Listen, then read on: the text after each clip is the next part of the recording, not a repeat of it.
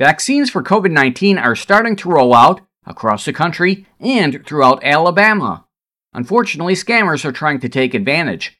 That's according to Jamie Harding of AARP Alabama. Scammers are using telemarketing, text messages, social media, and even door-to-door visits to perpetrate vaccine-related scams. Don't respond to any solicitations about the vaccines or about offers to buy a spot on a priority list. Also, no one from either Medicare or an insurance company will ask for your Social Security number or credit card information on the phone.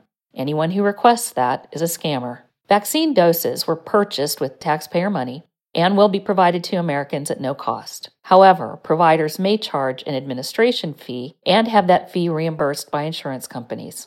There's also a means of reimbursement for uninsured patients. Finally, if you have questions about whether and when you should receive a vaccine, you should only get that information from your physician or another trusted healthcare resource. To learn more about Alabama's rollout plans, Harding recommends calling your county health department or visiting alabamapublichealth.gov.